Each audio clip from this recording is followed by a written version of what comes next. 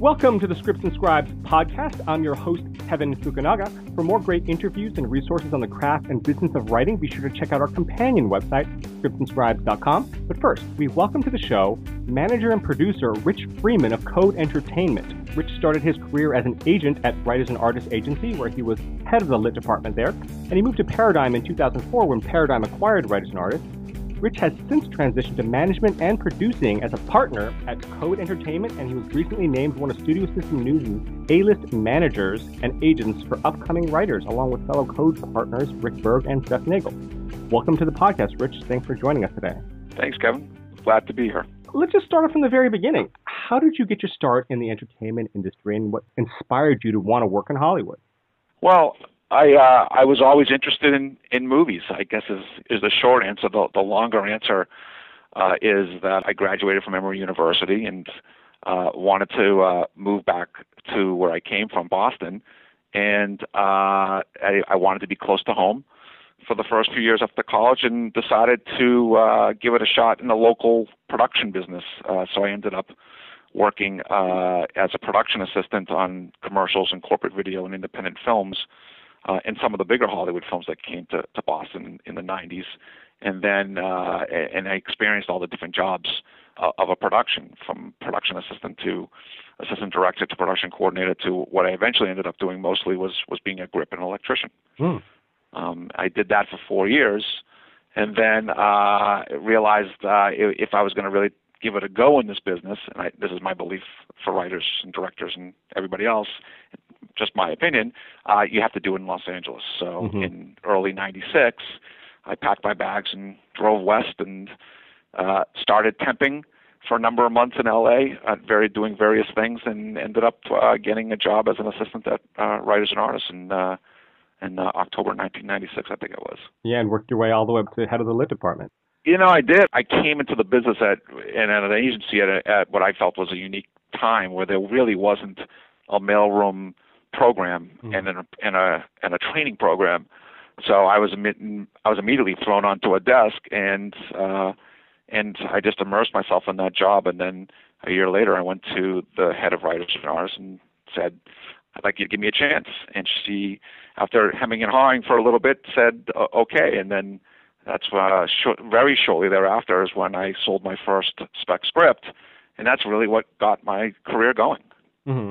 Now, what is it about representation that sort of appeals to you, coming from a background in production and coming from a degree in history? What is it about representation that drove you to become a lit agent, become a very prominent lit agent, and now lit manager? I guess like you'll hear from a lot of people, I almost found it by accident, really. I didn't really intend to be a representative. When I moved to L.A., I thought I wanted to work for a producer who had a deal at a studio, or for a studio executive. Right. But the people that I had met with when I first got out here, I did a lot of informational interviews with people and tried to learn about the various jobs and career tracks. And most everybody said, if you want to really learn this business from the inside out, go work at an agency. Right. So that's what I did, and I ended up starting to, I read everything. I read all the contracts that came across my desk, and I read all the client scripts, and I started to interact with clients and hearing their stories and their frustrations and their triumphs. And I just took to it. I just became interested in the people. The writers and directors they're just very interesting people. I'm not a writer and director. That's not how my mind works. And I just got interested in storytelling. What really got me going initially as a representative was taking that person, and this is what all agents and managers probably have to do early on, is you take a shot on a few people, and then once that person either makes their first spec sale, or they get sell that first TV show, or get that first job, I mean, that's the rush. Right. I mean, that's really what gets, I think, representatives excited about their work. Yeah, that's what we hear a lot. I mean, as an agent, it's more of the rush of the deal and being in the mix, and we're trying to, as a salesman, really more as it is as a rep, but initially it was more as a salesman. As an agent, you're trying to make as many sales in a week or in a month or in a year as you can, and that's really what drives it. And once you make one sale, the town, particularly at a studio, at least it was in my case, when I made my first sale, the town starts to open itself up, meaning that people, when I was the new kid on the block, I started to get a lot of phone calls from studio executives and producers, and a lot of those people that were calling me then are actually running studios and production companies today. Right. Now, you had mentioned sort of that rush of completing sales as an agent, and now you're a manager-producer, so you're sort of still in that arena, but sort of also in the sales arena from the other side, selling product as a producer. To you, what do you find the biggest difference in terms of the job descriptions and responsibilities of being an agent versus a manager-producer? It's a great question, and I would say primarily the differences between being an agent and manager is volume. Mm-hmm. That's really what it is. As an agent, you represent, at least in my case, I represented 30 to 40 writers or directors at a particular time, and then worked with another 20 to 25 people that the agency deemed important or that I was asked to assist on. And then, as an agent, you have 10 meetings a week, whether a producer's coming up to me with a group of agents or a client, or you're going out to the studios to cover a studio. Your day is just inherently a lot more hectic because of that. As a manager, you're much more focused on a smaller core group of people. You don't service anybody. You're working with in my case, I have 20 or 25 clients, and I read every draft now, and I have people come into my office, and I want to hear, I hear ideas before they're written. I didn't do any of that as an agent. It's just a much more personalized form of representation management versus the agency. That's the way the town is set up. Now, obviously, there are going to be some agents that, take care of their clients a little more personally than some others. Sure. But generally speaking, it's much more of a volume business. Mm-hmm. Now, you had mentioned you have 20, 25 clients at a time currently as a manager versus obviously the volume you deal with as an agent, both your clients and sort of on a team and servicing agency clients.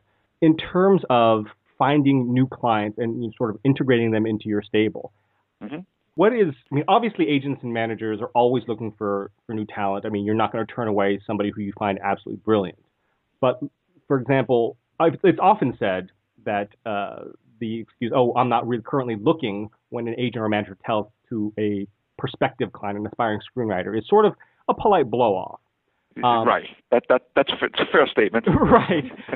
But when it actually is true, for example, you find somebody that you think is talented, but maybe not the right fit, is that something that you or, other agents, managers would consider introducing to referring to other agents, managers? In other words, if an agent or manager came to you and said, "There's this pretty good writer, I don't think he fits for me, and obviously, I've got enough clients. Are you interested?" Is that something that managers and producers? Listen, everybody is different. I'll only speak to what I do in those situations, but I think there's certain universal truths to things. And right. And if, for example, if I get told by an agent or a manager, really more a manager than an agent, but I'd have to ask the same question to the agent. If someone's saying, I like this person, they're a really good writer, I don't have time for them, or it's not for me, I obviously have to wonder, well, why are you referring them to, if you're not excited to want to represent them, you think you can make money off them, if you thought you were going to make a lot of money with them and thought the person was really talented, surely you'd want to work with them. Right. So I generally am very skeptical when I get, and I have gotten those kinds of calls sometimes, where people have said, "Hey, it doesn't fit for me, but do you want to take a look?"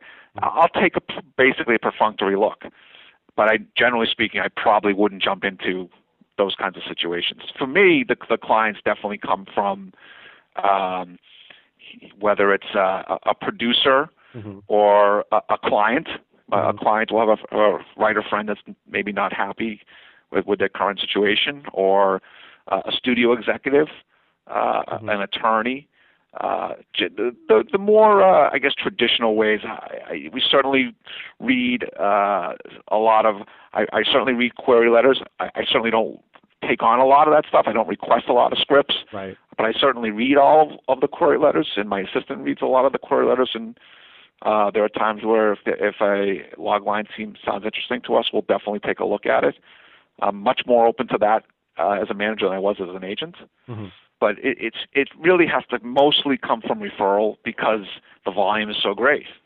Right. The scripts that come in, I've learned through experience that generally speaking, the unsolicited call or the email that gets sent when you've asked to see the script, it doesn't work. It doesn't work out for you. So yeah, so I would say most of my clients, since I've become a manager, have come from either production company executives, studio executives, lawyers, or even there's a good new resource. Franklin Leonard's Blacklist website certainly is a good resource. I'm certainly a member of that site. I haven't signed anybody off of that site yet, but I think it's a viable tool for representatives. Right. Well, and speaking of that, I mean, obviously we hear from a lot of newer screenwriters always asking about the referrals and other ways in. And you had mentioned Franklin Leonard's Blacklist. What are other resources other than obviously the big ones, the Nickel, obviously Austin? Are there any other sort of competitions or online posting systems like Spec Scout, stuff like that, or any of the other ones that you use or would recommend or that you think are useful? Not really. I mean, this is always the question. I used to speak on quite a bit of few panels when I was an agent. This is always the hardest thing, and I know this is what writers want the answers to, which is how do you get an agent? How do you get a manager? How do you do that? And after 18 years, if somebody could give me a good answer, I'd love to hear it. I mean, really, because it happens by accident a lot of the times. It's because a friend of a friend, or a dentist of a friend, or what have you. You get to them, and I really do believe this. Not only do you find the representative and the writer or director or whoever it is, has to really be resourceful, but I do believe that talent will find its way through the clutter. I honestly believe that. I mean, there's the Sam Goldwyn screenwriting competition, and Nichols for sure, but I don't follow a lot of the spec tracking sites. There's only so many hours in a day. Right. No, I got you. And, you have your own clients to deal with. Yeah. Now, speaking of managing your clients, I mean, how does the workload differ in terms of breaking a new writer versus managing the career of an established writer? Oh, well, very different, actually. Yeah. It's a lot more work to break a new writer, than it is to find existing work for an established writer. Because I don't have to explain who an established writer is to a producer or studio executive. They generally are going to know of that client's work and whether that client they think is right, or whether they're going to, for example, I just got a book adaptation in for a client, meaning when I say that, a project that's set up at Warner Brothers, that's a book that was looking for a writer. Well, the producer knows the writer, and the guy's established, and he hasn't written for Warner Brothers in a little while, but he still has a long track record. I don't have to educate anybody on him. So in that regard, it's a lot easier. Now, that can obviously work against you as well. I mean, you might have a client, and we all have them as agents and managers, who maybe hasn't worked in a while, and perhaps when you mention them to a producer or studio, they're like, okay, great, who else do you got? They know who it is, and they know they don't want that person. Whereas sometimes buyers are looking for the new kid on the block. It's a little bit different in breaking those people, because you really do have to blanket the town. You hope to have, if there's a script that a young writer or less established writer has written that can garner attention, that can be used as a calling card. Everybody needs that. Everybody needs a calling card. Right. That even if it doesn't sell, a studio or a group of production company executives get behind it and want to meet the writer. And then they take the meeting with the writer.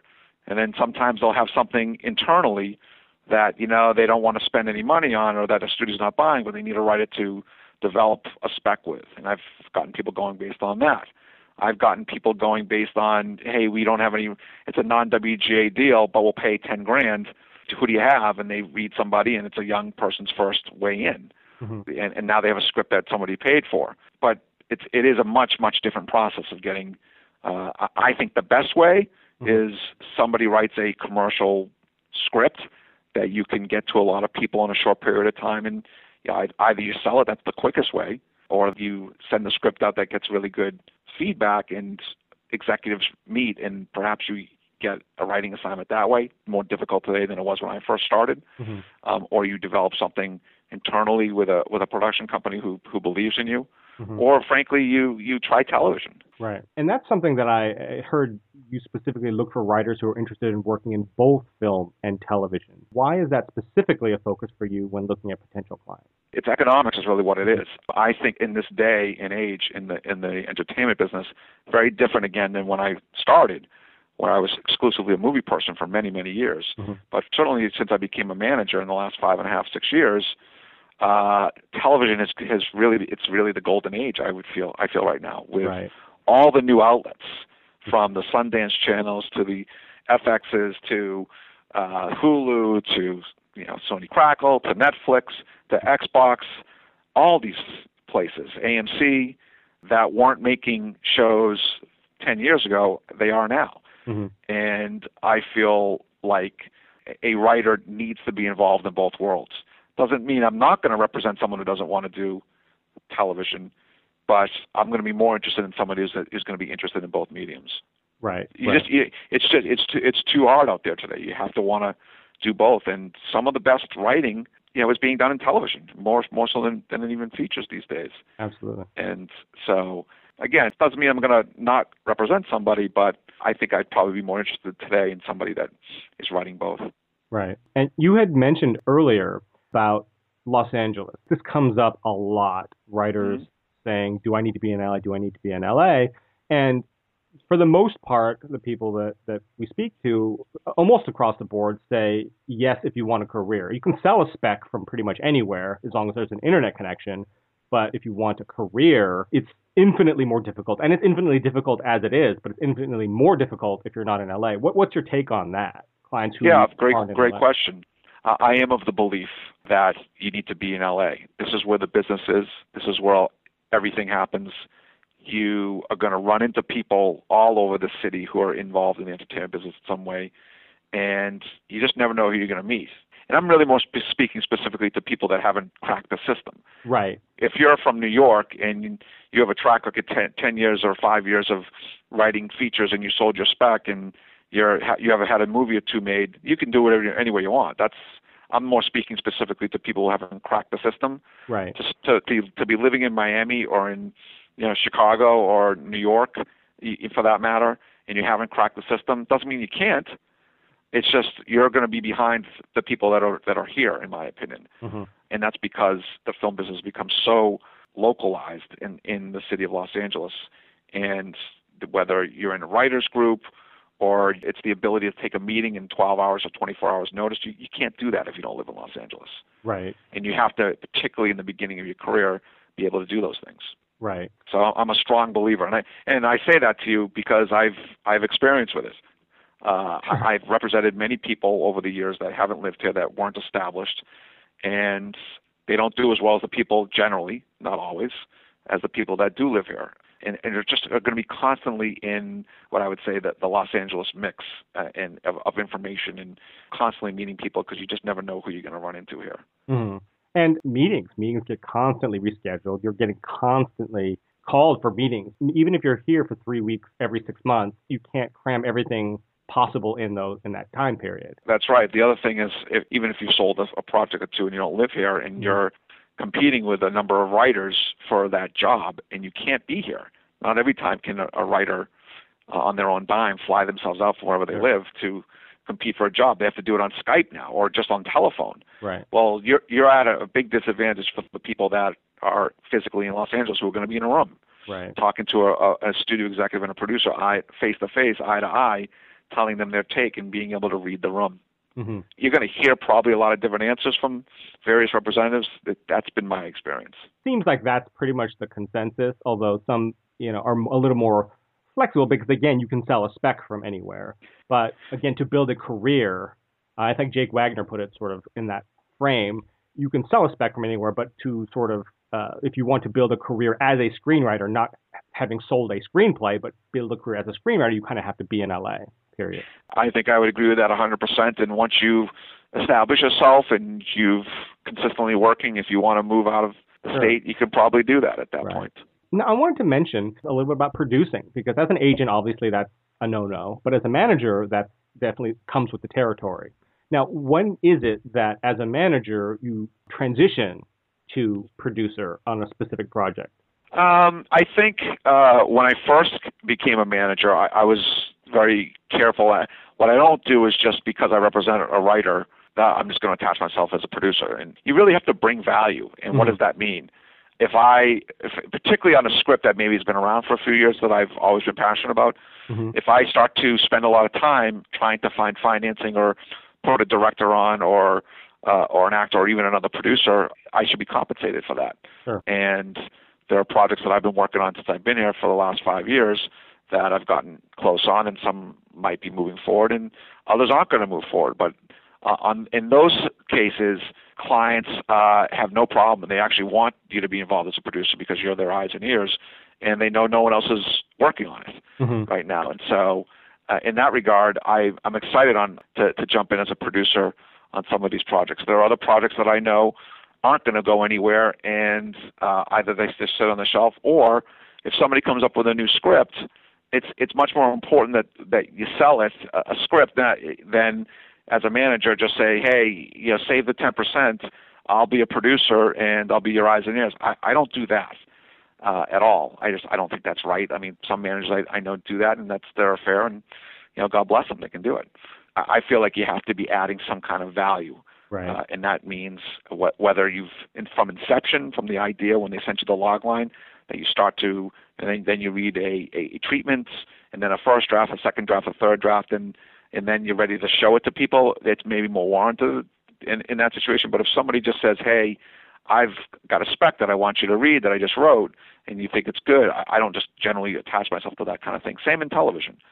If somebody says, I have a pitch that I want to take around, I'm not going to attach myself to a producer to a pitch that's already been well developed. But if somebody says, can I come into your office and let's talk about television ideas, and I work from inception and I get invested in it, then in some cases I will want to be involved as more directly as a producer. It just depends on the situation. Right. No, I think that was a good explanation. And again, going back to sort of producing and production, something that you had mentioned sort of before the interview started when we were talking that I thought I would love to bring up again is your background coming from production itself and how that helps you represent director clients because of you speak the language, because you had mentioned that you had done a lot of production work, as even a Grip Electric.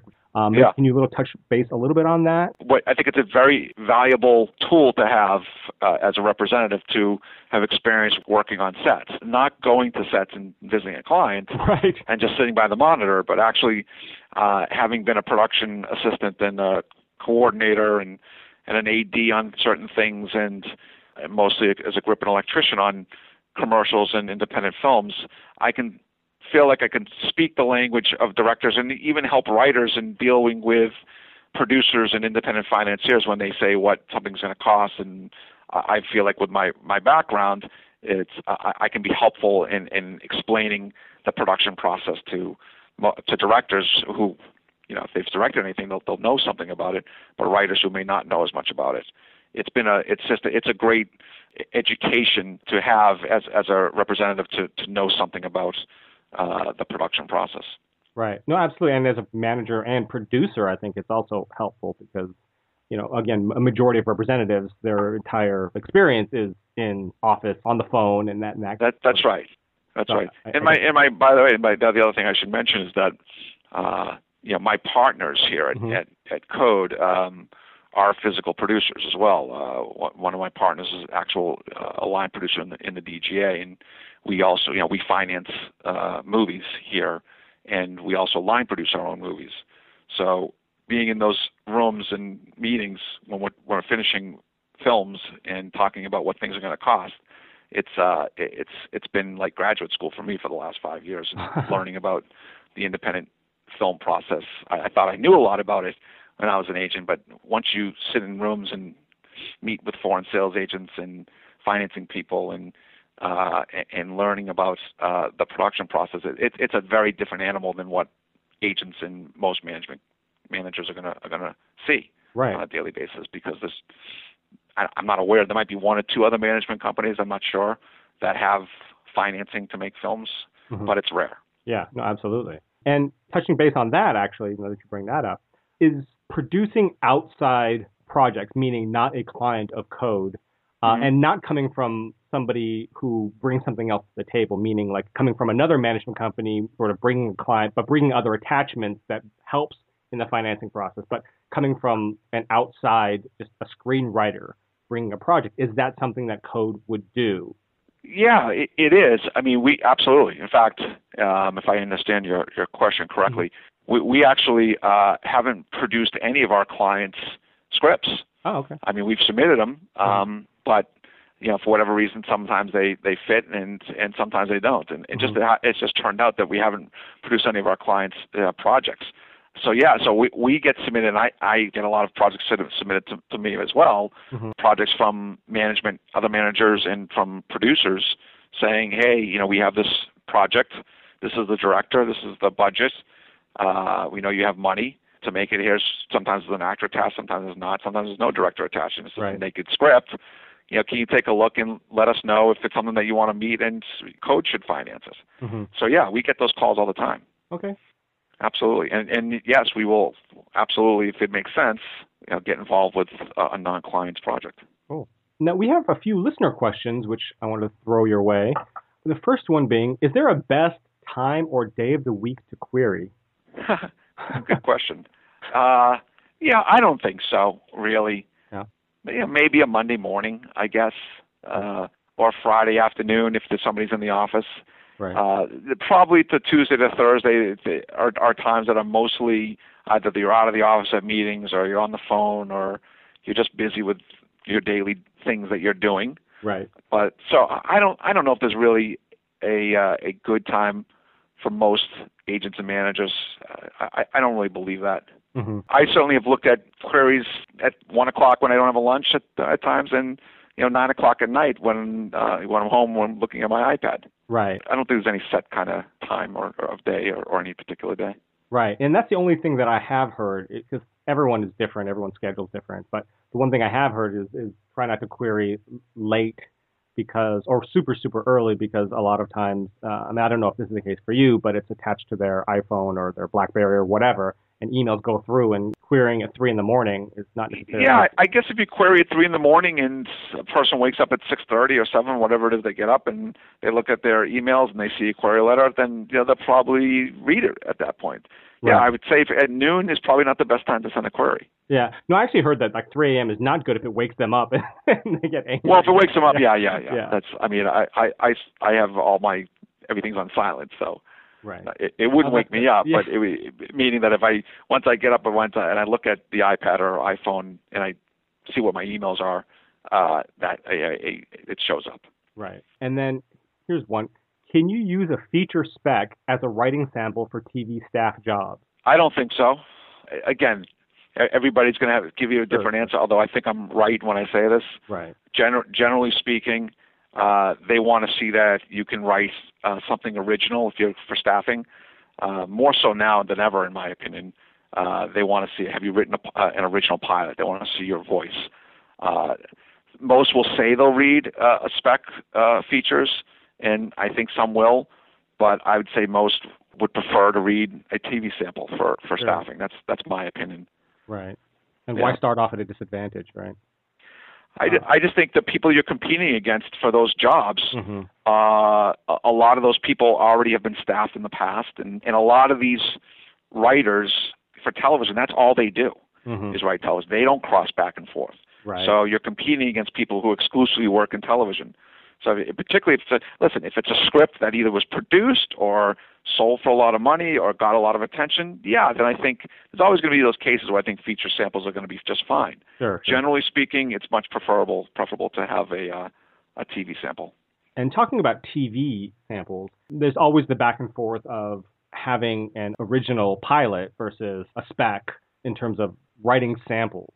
Is it important for TV writers to have both a pilot and specs, or is one or the other good enough? In other words, if they have a great pilot but no specs, TV specs, or if they have TV specs but no original pilot, is that okay? I think it's great to have both, but if I had to choose between one or the other, and then there was only one or the other, I would definitely go for an original spec pilot, because that has changed a lot. When I first became an agent, I was a TV agent for the first year and a half, and spec, like Seinfeld at the time, or Sopranos or CSIs, those were good back in those days. I think there's been a dramatic shift from those kinds of scripts to original pilots. I think these television executives want to see an original voice. Sure. They don't want to see you copying somebody else's show. Mm-hmm. Particularly for staffing, I think they're going to hire somebody. I think they want to see that. Right. I can tell you, and I'm not in that world on a daily basis, so a television agent or specific television manager might tell you something different. But the clients that I have with agencies that are up for staffing this year, when I see those letters that are coming my way when I'm being copied on them and then making submissions, they're mostly pilots. Mm-hmm. They really are. So I think that's the way to go if you have to choose one or the other. It's nice to have both, but if you have to choose, I would say a pilot script, something original. Gotcha. Now, here's a question. It's sort of a long one. I'm kind of going to read it as is because it's got a lot of moving pieces, so to speak. Okay. It's from one of our frequent listeners, Clint. He says, because managers interviewed in the past make clear that they are interested in developing the writer and not just selling a single spec script, I'm curious what the bar is for bringing on a new writer as a client. Must concept and execution be perfect, or at least an 8 on a scale of 1 to 10? What if the writing is really good, but the story needs tweaking, developing? The question comes from personal frustration from getting several emails like this, quote, I took a look at the script, and although I thought it was well written, it's not going to be for me, just not my zone, end quote. Now, I'm willing to concede that such responses could be typical Hollywood sugar-coated, you suck, but there's a consistency in the passes, and the script itself got some love as one of the favorites of the screenplay mechanic. How does a manager decide a writer is good enough to develop? So that's basically the all-encompassing question, I guess, is how does a manager decide a writer is good enough to develop? I think you're going to get a lot of different answers, mm-hmm. but I think, and this is going to speak to more, I think, of what's happening in the town today. So I'm going to try to be brief, but it's going to be hard to do that. Yeah. And if I trip over my words, I apologize in advance. I think there's been a fundamental shift in the thinking of representatives since the WGA strike mm-hmm. from 2007. That has changed the game 100%, in my opinion. There used to be 500 writing assignments out there, and now there's 200. Mm-hmm. And where Warner Brothers or Sony would have 50 to 100 open writing assignments, now they've got 15 to 25 mm-hmm. real assignments. Whereas studios used to rely more on the spec script, they're relying much more now on the Da Vinci Code type stuff, the 50 Shades of Grey, the Harry Potter book, mm-hmm. the Marvel character, the Disney ride, the old TV show that they want to make into a movie, et cetera, meaning underlying IP. And as a result, that's where the money is with the studios. And those assignments are what I've just said. Or maybe it's the hangover in the case of a comedy. Meaning that, so the studios want to hire people that can write scope, that can write big on a bigger canvas. And that's generally why I think today representatives are passing on the example that you just gave to me. Mm-hmm. Now, that said, there's always going to be those exceptions. If a script is 8 out of 10, yeah, I would take a shot on an 8 out of 10. If they're writing a tiny little movie, it's going to be harder. I'm going to admit that. Not because of me, it's because of what I'm told as a seller. Why it's very hard to get those kinds of people going, and the economics of taking, and this is what writers should try to understand, is taking on somebody that's going to take 3 or 4 years to get going, and maybe it is a business. I can't afford to spend countless hours developing a writer who I think is really good. Again, I'm speaking from experience. I've done this in the past. Spending 2 or 3 years on somebody who writes really well, but writes on a very small canvas, and I make $2,500 in commission after 3 years. Well, if I've put in hundreds of hours to try to either get that person exposed in the town and set meetings and send out scripts, and after 2 or 3 years I only made $2,500, I've lost money. And I think that's probably what you're getting, that in that specific case, a writer, when they get a response like that, that's what they're saying. I think the representative is saying, good writing is not blowing me away as a writing sample, and it's just not a big enough movie for me to be interested in to see something else. If I read something that I thought was a 9 or a 10, but it was tiny, I'd meet them. I'd want to work with them. I certainly have several cases and current clients that I actually work with now that started off that way.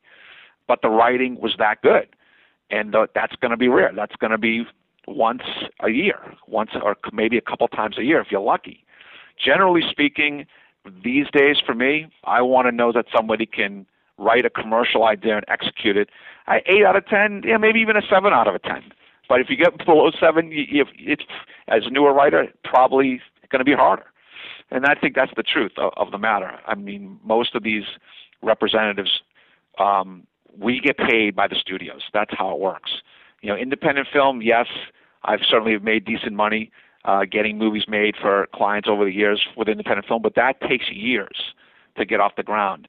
Now, you certainly can write a movie like Juno, and it's a small little movie that becomes a big deal, and that writer now is one of the biggest writers in Hollywood. So it certainly can happen that way, but it's rare. And I certainly often hear that from a lot of writers. Well, it's like Juno. Well, it's like No Country for Old Men. Well, it's like this or that. Well, yeah, you heard about that, but you didn't hear about the hundreds of other scripts in that particular genre that went nowhere, that didn't sell. So the vast majority of those kinds of scripts don't go anywhere, and you can't make money off of it. And while I'm interested in developing new talents and see it thrive, at the end of the day, it's still a business. And I have to focus most of my time and energy on writers who can execute a commercial idea and do it well, as opposed to someone who is writing about their hometown experience in some town in Oklahoma, and it only speaks to a small number of people. It might be very well written, sure, but what do you do with that? Right. So I think that's maybe more of a long-winded answer, but I think generally speaking, when a writer like that gets the answer that he got, what that means is it's just not good enough to want to jump into, number one, and number two, it's just not a commercial enough idea, or it's not a big enough movie to want to jump in. I think that's, it's harsh, I know, but I think that's the reality, because I'd send those same emails. Right. You said it was long-winded, but no, that was actually a very well thought out and detailed answer for a question that's constant, that we get all the time. So no, I appreciate that. Yeah, no, it's definitely a question that I've heard before, mm-hmm. But it is, and I know agents and managers, probably agents get it worse than the managers, but agents sometimes don't have the best reputation when it comes to this. Right. But I must say, it's simple economics. It's too hard in the town today to work with writers that just don't want to listen, and some don't. Some just feel like, well, let's go get Tom Cruise, or let's go get Ryan Gosling, or let's go get XYZ director that's gonna it's one of the biggest directors. Well, I hear what you're saying, and you're one of hundreds of people that say that same thing, but that director has 50 offers a month, or 10 offers a month, whatever it may be, right, and the chances of putting something together is not great. Right. So why not, for the lack of a better word, why not sell out in the beginning? Mm-hmm. Try to get a career going. If you really want to make a go of this business, find an idea. Read a lot, read magazines, watch movies, see what movies are making money. If you're interested in this business, you should be reading Variety or going on Deadline, mm-hmm. And seeing the grosses, and you'll see what the studios are making, and you should act accordingly. Right. No, absolutely. That's good advice. Now, we're sort of running short on time. We've got a quick mm-hmm. section called Rapid Fire, and then I'm going to throw a few questions your way. If you're ready, who would you rather have introduce you at an award show? Sir Richard Attenborough or Morgan Freeman? Morgan Freeman. No question. He was God after all, Favorite code, Morse, UPC, or Java? I'll go with Morse. Nice. Which fellow Emory alum would you rather have over for dinner? Legendary golfer Bobby Jones, if he were still alive, that is. The Indigo Girls, or Man vs. Food host Adam Richman? I would definitely say Bobby Jones, because I'm a golfer. Nice. And finally, Celtics, Bruins, Pats, or Red Sox? Has to be the Red Sox. I love all of them, but Red Sox have to be number one. I think probably 9 out of 10 Bostonians would say that same thing, probably. Part of it is that I've been to that park so many times as a kid growing up, and there's such a mystique mm-hmm. in the city of Boston for that club because of the Babe Ruth of it all in the 80 years or so that they didn't win a championship, and mm-hmm. so it was just part of the culture growing up. Not that the other teams weren't. It's just right. There's just a little more of a soft spot, I think, in most Bostonians' hearts for the Red Sox. And I think that every city has its own, like, no matter what, LA is a Laker town, and I think Boston, Chicago is a Bears town. No matter how well the Bulls do, and they've done much better than the Bears, it's the Bears town. And I think Boston is a Red Sox town, and I think the Celtics would tell you that too. In the Patriots. I think so, and I would say Boston fans are pretty rabid when it comes to all of their sports teams, I would say. But if you had to choose, and it's not easy, but if you had to choose, I do think it's the Red Sox. Yeah, and Fenway is one of those legendary parks. You can probably pick them out on one hand. Yeah. The Wrigley Field, Fenway. I'm trying to think of any other baseball park because the old. They're all gone. Yeah, they've all been torn down. Yeah. Yeah. So you're right. It'd be Wrigley and Fenway right now. Yeah, I think that's it. Really. Yeah. And maybe if you include the Trop down in Tampa. I'm just kidding. Right. And do you have any last thoughts or advice for aspiring screenwriters? I think the only thing I could say, and I know this is cliche, you got to keep writing. The notion that you can write one or two scripts and then your job is done is a silly notion. You've got to keep writing. If you write one and it doesn't sell, write the second. If it doesn't sell, you write the third. Right. If you want to be a professional writer, you write. And if you have to go work at a bar, or if you got to be a waiter or a waitress, or work at a hotel, or do some kind of phone sales to make it work for you. If you want to be in this business and you want to be a professional screenwriter, you write. Right. And that's the only thing I can really say. And hopefully you're talented. Yeah. And I just wanted to quickly touch on that because I spend some time on Done Deal Pro, the forums there, or on Reddit. And you'll always, invariably, once in a while, you'll see someone pop up. I just finished my first screenplay. Where do I go to sell it? Like there's a line. You can just get in line with your script and you sell it. How many times have you heard of or been part of a screenwriter for their very first screenplay ever that they've ever written being sold? Not one time. I mean, I've actually as a representative taken out a first script that we tried to sell, but it wasn't their first screenplay. Right, that's what I'm talking about. The first screenplay right. A first script. I know some people have done that. I personally, in my 18 years, haven't done it. Right. I've never sold a script that came to me that was a very first screenplay that there was no other screenplay that they've ever written. Right. Not that I can remember off the top of my head. There might be, it might have been a case I might have optioned a script too, but in terms of a big spec sale, I would say no. Yeah, and I think a lot of the stories that you hear, not that there are that many, are probably hyperbole. For publicity's sake, they may say, I started 2 or 3 scripts, but this is the one, this is my first script, or something like that. Or they may have come from another writing field, like they may be a novelist or an author or, a playwright and then writing their first screenplay. That's a little different story, though. Yeah, generally most writers who are very successful in this town, and it really is the truth, have written many, many scripts before they actually sold their first or gotten their first gig. Right. It's just, that's a fact. I mean, any of these, ask any of very prominent screenwriter or television writer in town, and they're going to tell you that. Yeah, and that's a question we actually ask in our written interviews sometimes. What's the log line to your first screenplay you ever wrote, and where is it right now? And the answers you hear are pretty funny. They're always in desk drawers, or never to see the light of day, or I'd have to kill you if I told you, that kind of stuff. So. Well, because I think most writers will admit that their first scripts weren't very good. Right. No, absolutely. I mean, and that's really the issue more than anything else.